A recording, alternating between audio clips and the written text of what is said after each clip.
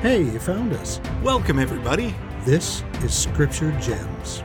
Hello, and welcome to the show. My name is John Fulmer, and this is my brother Jay. How's it going, John? We are two brothers who just can't get enough of the Scriptures. Yeah, we love them. This episode, we are going over the Come Follow Me lesson for November 14th through 20th, 2022. This is covering Amos and Obadiah. And now let's bring out the star of the show, the Scriptures. Hey, hi, Scriptures. You're looking great. And now let's consult the Scripturematic 6000 to find out how long it will take to read this week's reading. 31 minutes, 48 seconds. No problem. What would that be daily? 4 minutes, 32 seconds. Come on, there's no reason to not keep up on our reading this week.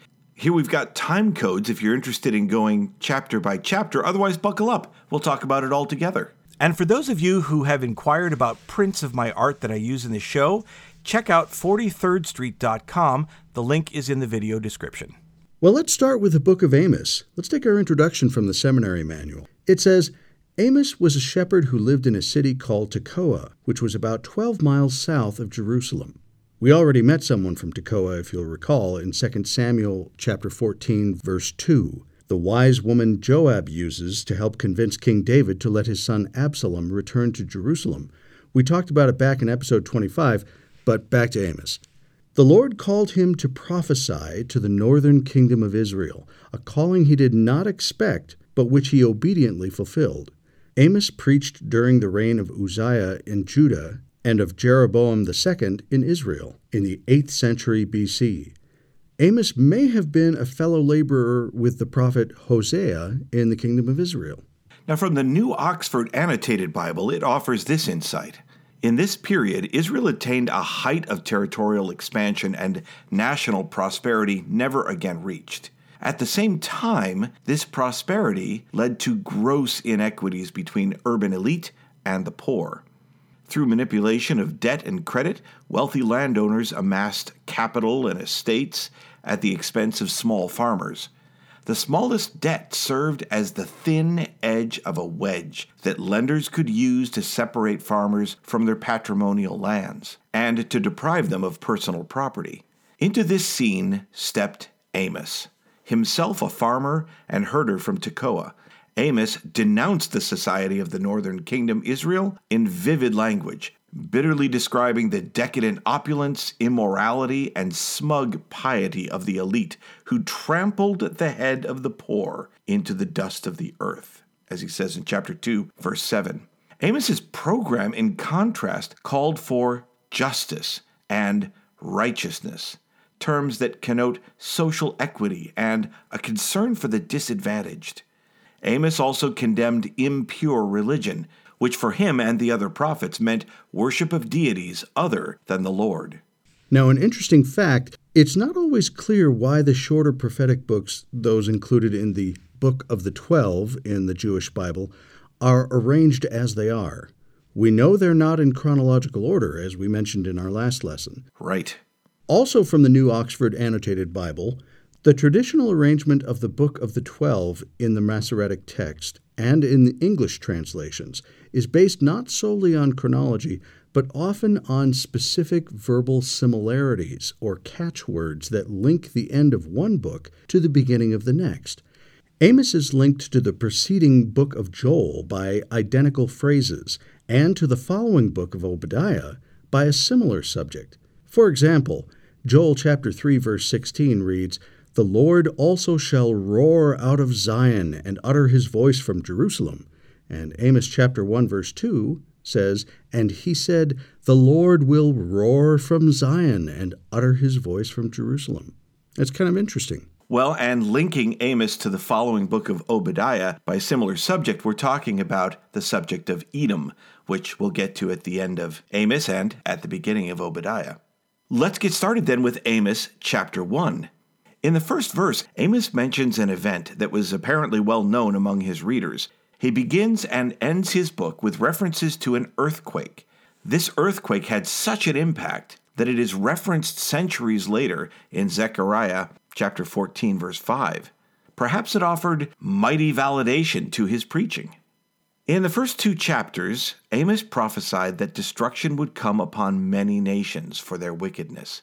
The chapter uses phrases like, "I will send a fire," "I will break also the bar," and "will go into captivity."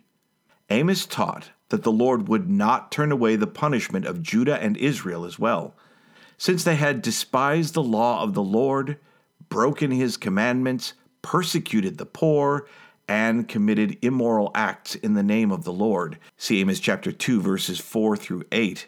Amos reminded the Israelites that the Lord had delivered them in the past and had raised up prophets and Nazirites to help them. So let's look at some of the condemnation Amos leveled at Israel and see if our hearts are pricked as well. Let's look at chapter 2, starting in verse 6. "Thus saith the Lord, for 3 transgressions of Israel, and for 4, I will not turn away the punishment thereof, because they sold the righteous for silver, and the poor for a pair of shoes." The Institute Manual gives us this insight. The phrase, "for 3 transgressions and for 4," does not refer to a specific number of sins, but suggests that the wickedness of the inhabitants of the cities and nations specified in Amos 1 and 2 was very great. A certain level of wickedness would have justified their destruction, but they had sinned above and beyond that level. Going back to the chapter, verse 7, "that pant after the dust of the earth on the head of the poor," or as the NRSV translates, "they who trample the head of the poor into the dust of the earth." Going on, "and turn aside the way of the meek," or as the NRSV says, "and push the afflicted out of the way." Back to the verse, "And a man and his father will go in unto the same maid to profane my holy name." Now, although it could refer to ritual prostitution, thematically it seems to refer to young, unmarried women who, like the needy and the poor, were being exploited. Going on in verse 8, "And they lay themselves down upon clothes laid to pledge by every altar, and they drink the wine of the condemned in the house of their God." The NRSV words it this way, "They lay themselves down beside every altar on garments taken in pledge, and in the house of their God they drink wine bought with fines they imposed."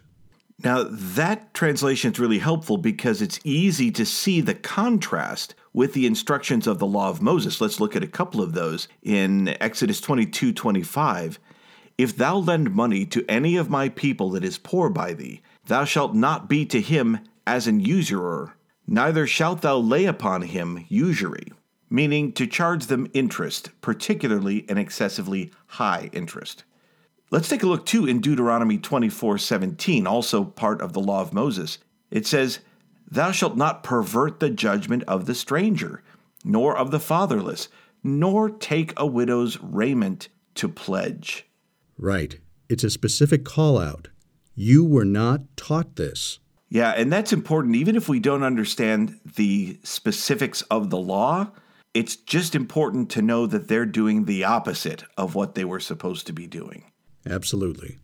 Going back to chapter 2, verse 9, "Yet destroyed I the Amorite before them, whose height was like the height of the cedars, and he was strong as the oaks, yet I destroyed his fruit from above, and his roots from beneath.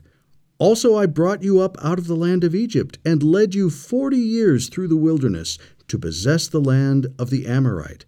And I raised up of your sons for prophets, and of your young men for Nazirites. Is it not even thus, O ye children of Israel, saith the Lord? But ye gave the Nazirites wine to drink, and commanded the prophets, saying, Prophesy not." Now, the Nazirites were consecrated individuals who made covenants with God, including abstaining from wine.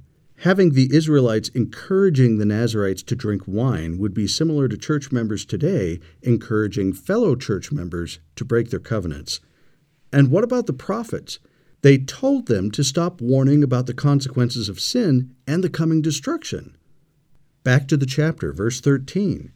"Behold, I am pressed under you." The NRSV renders that, "I will press you down in your place, as a cart is pressed that is full of sheaves."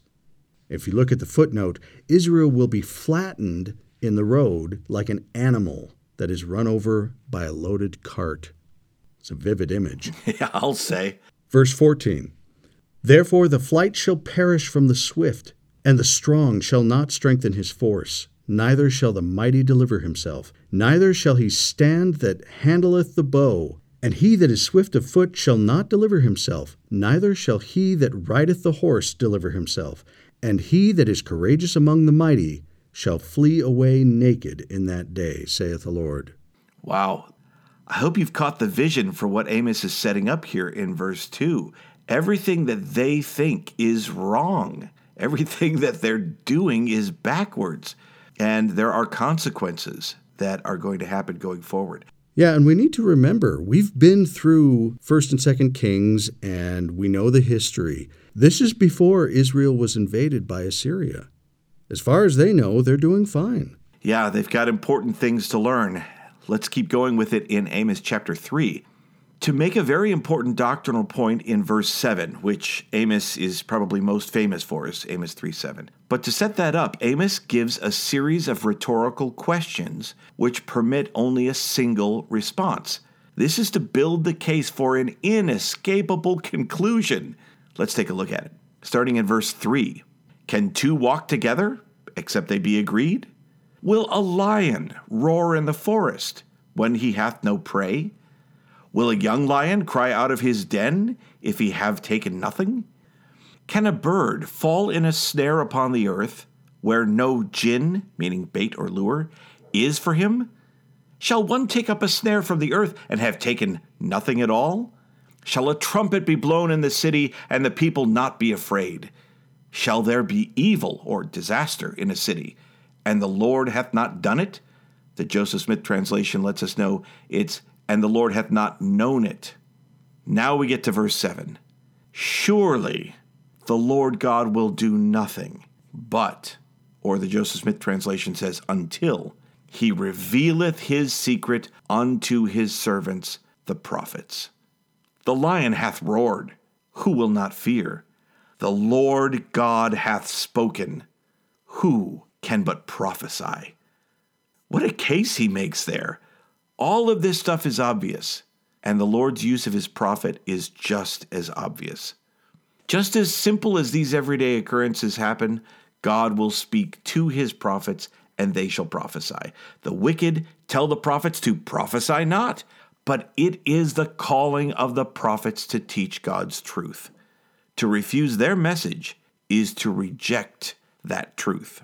I really like this quote that's in the Institute manual from the April 1975 General Conference. This is from President N. Eldon Tanner. He said, quote, "There are many scriptures which assure us that God is as interested in us today as he has been in all his children from the beginning, and thus we believe in continuous revelation from God through his prophets to guide us in these latter days.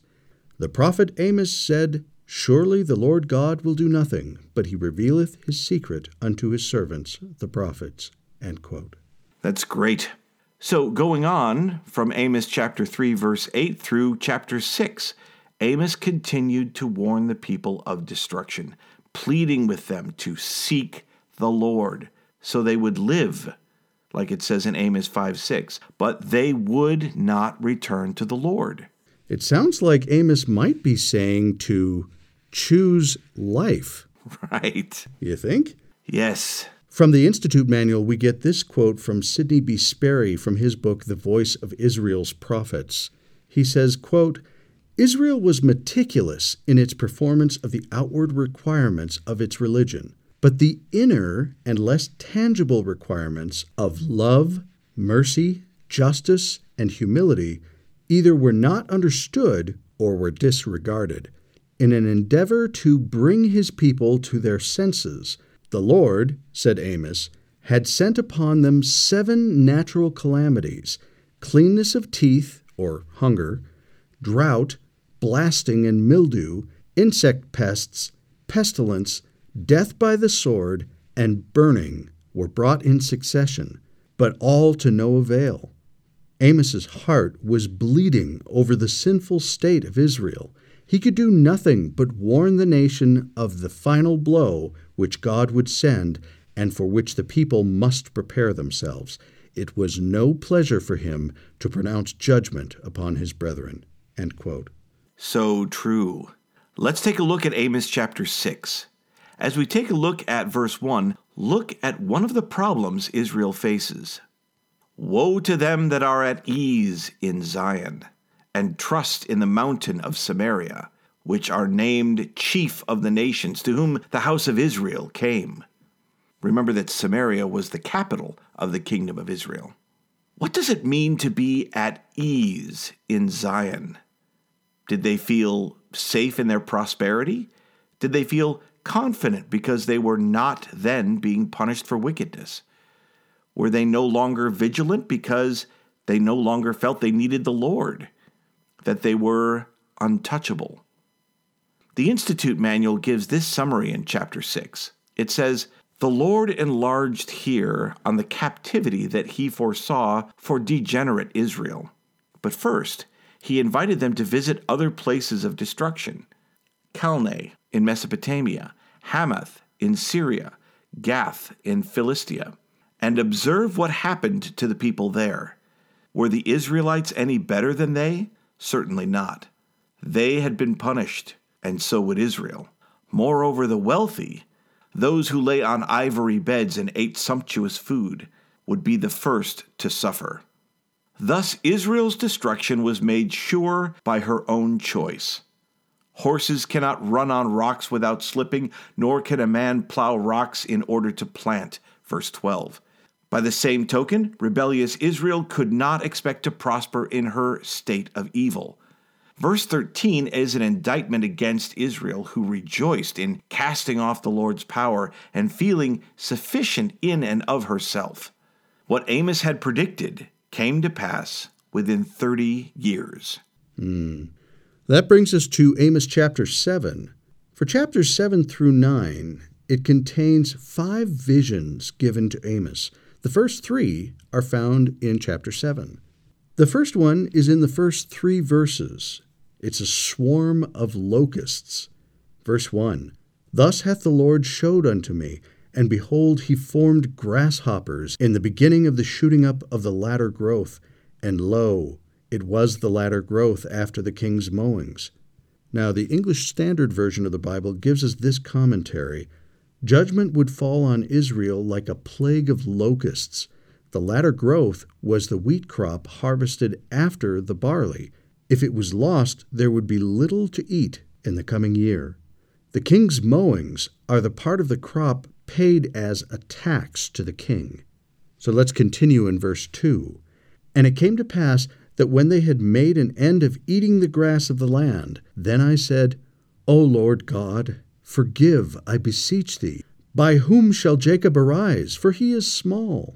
And for verse 3, let's use the Joseph Smith translation. "And the Lord said concerning Jacob, Jacob shall repent for this. Therefore I will not utterly destroy him, saith the Lord." The Institute Manual gives this further insight. The king, who has had the early grass mown, is Jehovah, and the mowing of the grass denotes the judgments which Jehovah has already executed upon Israel. The growing of the second crop is a figurative representation of the prosperity which flourished against those judgments. In actual fact, therefore, it denotes the time when the dawn had risen again for Israel. Let's pick it up in Amos chapter 7, verse 4, with our next vision, devouring fire. "Thus hath the Lord God showed unto me, and behold, the Lord God called to contend by fire, and it devoured the great deep, and did eat up a part. Then said I, O Lord God, cease, I beseech thee. By whom shall Jacob arise? For he is small." Again, let's use the Joseph Smith translation for verse 6. "And the Lord said concerning Jacob, Jacob shall repent of his wickedness. Therefore I will not utterly destroy him, saith the Lord God." The Institute Manual offers this insight. It says, "The fire that devoured the great deep," presumably the ocean, "is symbolic of the partially destructive wars that Israel was later involved in, like the fire which did eat up a part of the great deep.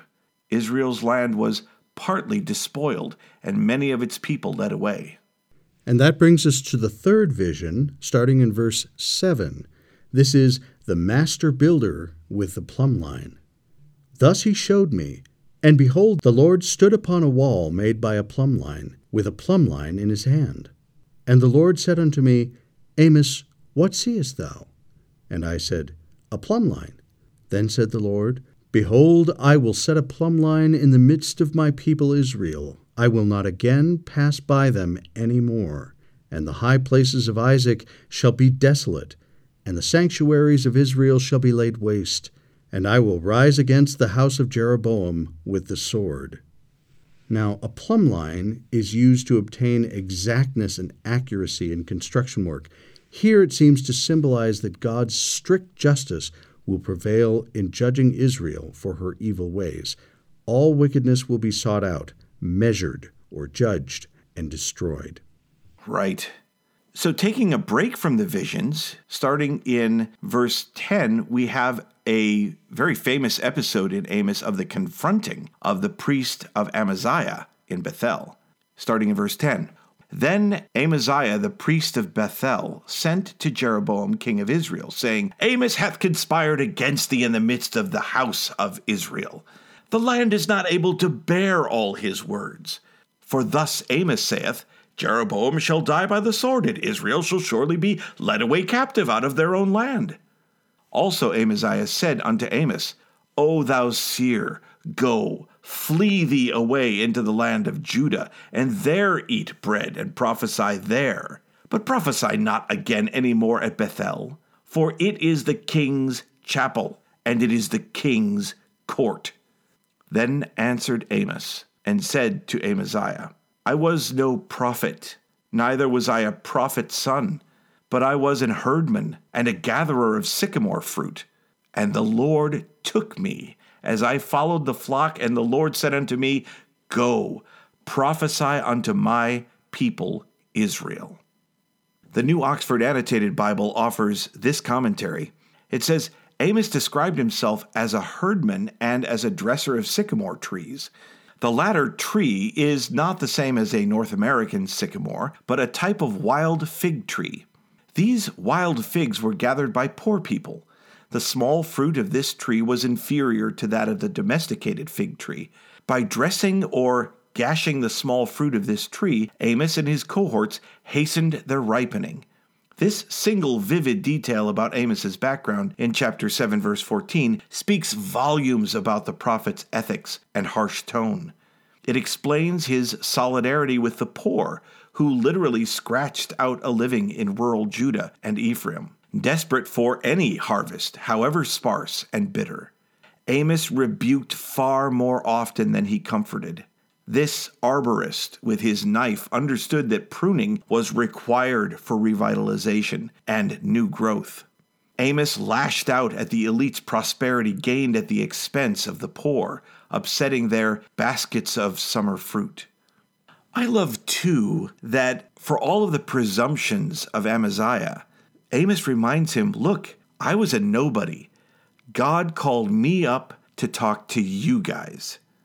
Now, let's buckle up for Amos's closing message to the priest Amaziah. Continuing on in verse 16. Now therefore, hear thou the word of the Lord. Thou sayest, prophesy not against Israel, and drop not thy word against the house of Isaac. Therefore thus saith the Lord, thy wife shall be an harlot in the city, and thy sons and thy daughters shall fall by the sword, and thy land shall be divided by line, and thou shalt die in a polluted land. And Israel shall surely go into captivity forth of his land. This is a brutal string of curses in verse 17. All the honor that Amaziah prized so highly would be taken from him. His wife would belong to other men indiscriminately. He would be deprived of any children. He would lose his property. He would lose his profession because of being defiled by the unclean land to which he would be taken as a captive. And he would die as an exile. These terrible punishments would be heaped on this religious leader for rejecting the words of God. And that brings us to Amos chapter 8. In this chapter, Amos has a fourth vision about a basket of summer fruit. The Institute Manual tells us the harvest of summer fruit symbolized the ripening of Israel. Just as summer fruit must be eaten when picked or it will spoil, Israel was ripe for picking and spoiling by enemies. Let's take a look at chapter 8, verse 9. And it shall come to pass in that day, saith the Lord God, that I will cause the sun to go down at noon, and I will darken the earth in the clear day. The Institute Manual gives us this insight. A man's sun can be said to set at noon if he is taken by death during the prime of his life. A nation's sun figuratively sets at noon when the country is destroyed in the midst of its prosperity. But Amos's dual prophecy is also a reminder that before the second coming of the Lord, the sun will be darkened and refuse to give her light. Indeed, it will be a sign for the wicked of the latter days that their sun is about to set at noon. Dark. Let's continue on in verse 11. Behold, the days come, saith the Lord God, that I will send a famine in the land, not a famine of bread, nor a thirst for water, but of hearing the words of the Lord. And they shall wander from sea to sea, and from the north even to the east. They shall run to and fro to seek the word of the Lord, and shall not find it. The Seminary Manual offers this insight. It says the prophecy recorded in Amos chapter 8, verses 11 and 12 has been fulfilled during several different periods in history. One important fulfillment of this prophecy is the great apostasy, when the world was left without divine revelation through living prophets. Also from the New Oxford Annotated Bible, it offers this insight. Although the reigns of Jeroboam II and Uzziah were relatively peaceful and prosperous in Israel and Judah, the region experienced calamitous upheaval shortly thereafter, when Tiglath-Pileser III assumed the throne in Assyria. He began the period of Assyria's greatest expansion in the west, including conquering the smaller kingdoms of Syria-Palestine. His successors, Shalmaneser V and Sargon II, invaded the northern kingdom and conquered Samaria in 722. Within a few decades of Amos's prophetic activity, the northern kingdom saw devastation and destruction, which made his foreboding words all the more sobering.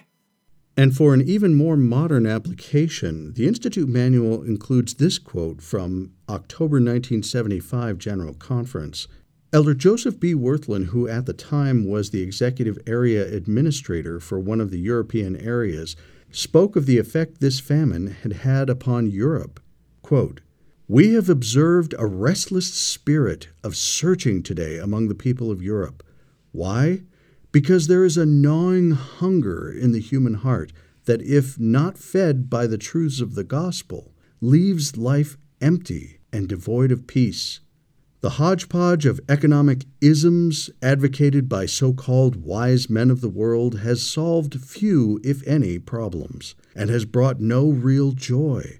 Such empty nostrums have left mankind to seek worldly goods and symbols of material power, blinding humanity to the truth that only the righteous life, firmly established in the daily living of God's commandments, brings true happiness. Anything less leaves the heart unfed, with a yearning inner hunger, a hunger which it is our mission to identify and define, and of which we should make the people aware. I have seen in Europe the fulfillment of the words of Amos, that there would be a famine in the land, not a famine of bread, but of hearing the words of the Lord." End quote. So true. Let's move on to Amos chapter 9.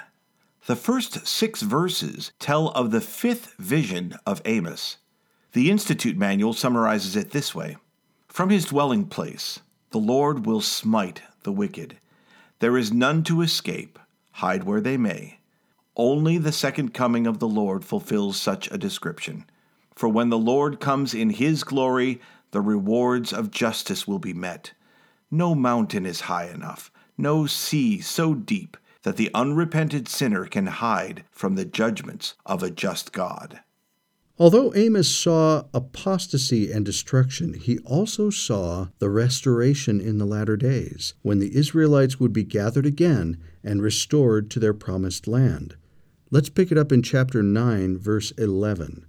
In that day will I raise up the tabernacle of David that is fallen, and close up the breaches thereof, and I will raise up his ruins, and I will build it as in the days of old, that they may possess the remnant of Edom, and of all the heathen which are called by my name, saith the Lord that doeth this.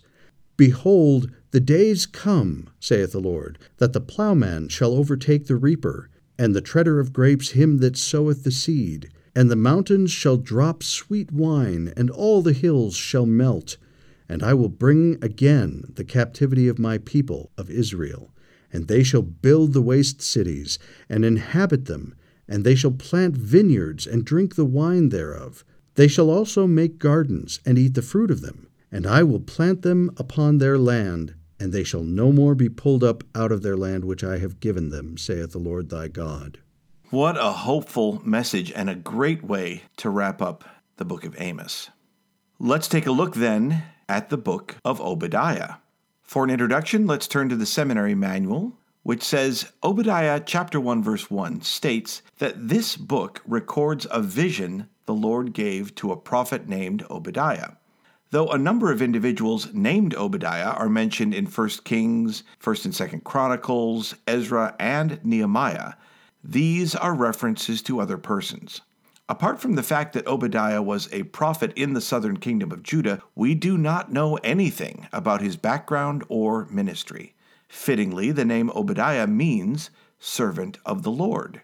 Obadiah's prophecy dates to soon after one of the captures of Jerusalem, probably the conquest by the Babylonians in approximately 586 BC.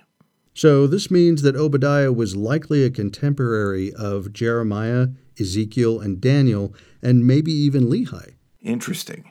Obadiah is the shortest book in the Hebrew Bible, containing only 21 verses by modern organizers. The first portion refers to the people of Edom. The land of Edom, also known as Idumea, was southeast of the kingdom of Judah and was inhabited by the descendants of Esau, the son of Isaac and twin brother of Jacob. Despite their close kinship, mutual hatred had existed for generations between the Edomites and the Israelites. Now, for most of the book, Obadiah prophesied that the Edomites would be conquered because they had refused to help defend the Jews against Babylon, and had even rejoiced that Jerusalem was destroyed. In verses 3 through 9, it seems clear that the Edomites had perhaps a false sense of security. To help us understand why, let's take a look at a picture of Petra in modern-day Jordan. You might recognize this as the Canyon of the Crescent Moon from the documentary Indiana Jones and the Last Crusade. Documentary. The Institute Manual gives us this commentary. The world-famous ruins of Petra in modern Jordan are remarkable. A whole city was carved out of rock cliffs. It could be entered only through a narrow gorge. From the high cliffs, the Edomites could protect themselves from invading enemies with great success. Petra, or Mount Seir, was in the land of Edom, and many scholars think it was the capital of Idumea. Though many of the ruins now visible at Petra date from a later period, they still give dramatic impact to Obadiah's words. Right. The seminary manual offers that in Obadiah's record, the wickedness and destruction of Edom could symbolize the latter-day wickedness and destruction of the world. Here it references Doctrine and Covenants 1, verse 36. Let's pick it up in Obadiah, verse 17. But upon Mount Zion shall be deliverance, and there shall be holiness, and the house of Jacob shall possess their possessions. The seminary manual offers this insight. It says, Obadiah's prophecy concerning Mount Zion has multiple meanings. The word deliverance in Obadiah verse 17 implies escape from danger and destruction. One fulfillment of this prophecy occurred when a remnant of Israel returned from captivity, rebuilt Jerusalem and the temple, and covenanted once more to serve and obey God.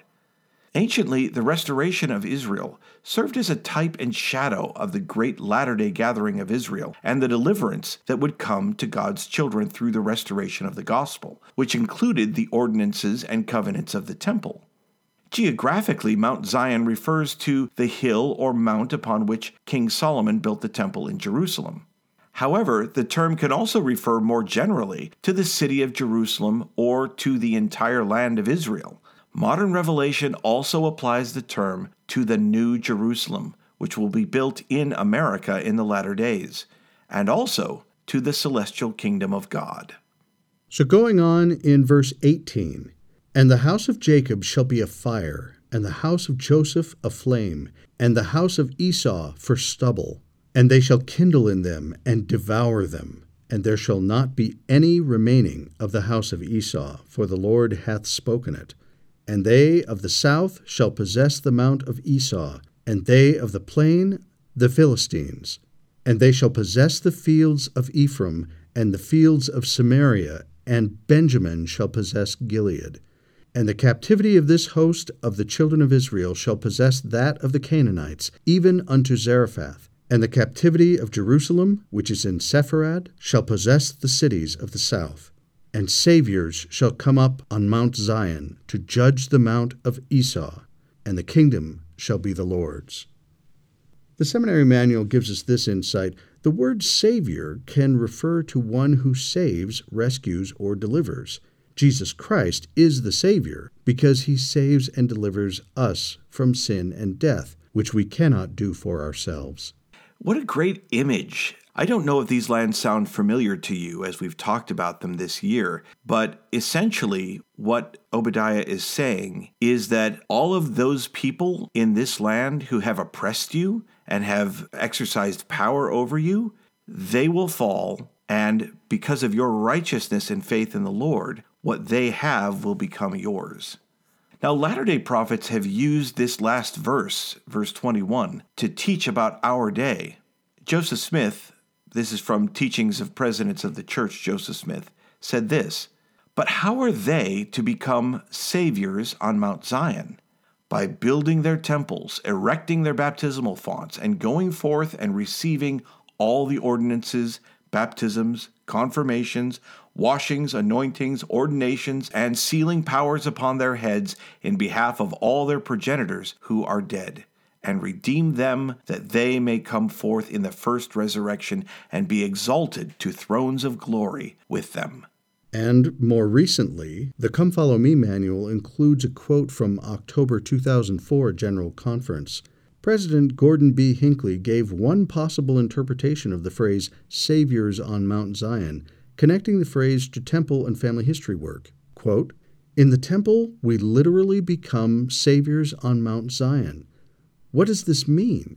Just as our Redeemer gave his life as a vicarious sacrifice for all men, and in so doing became our Savior, even so we, in a small measure, when we engage in proxy work in the temple, become as saviors to those on the other side who have no means of advancing unless something is done in their behalf by those on earth."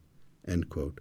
This has been such an interesting exploration of looking at prophets called to help nations repent who had covenanted with God and yet were falling away. And then we, in our study, have gotten to see the consequences of not turning to the Lord, the consequences of not repenting and having his name written in our hearts. It's not about what we're doing.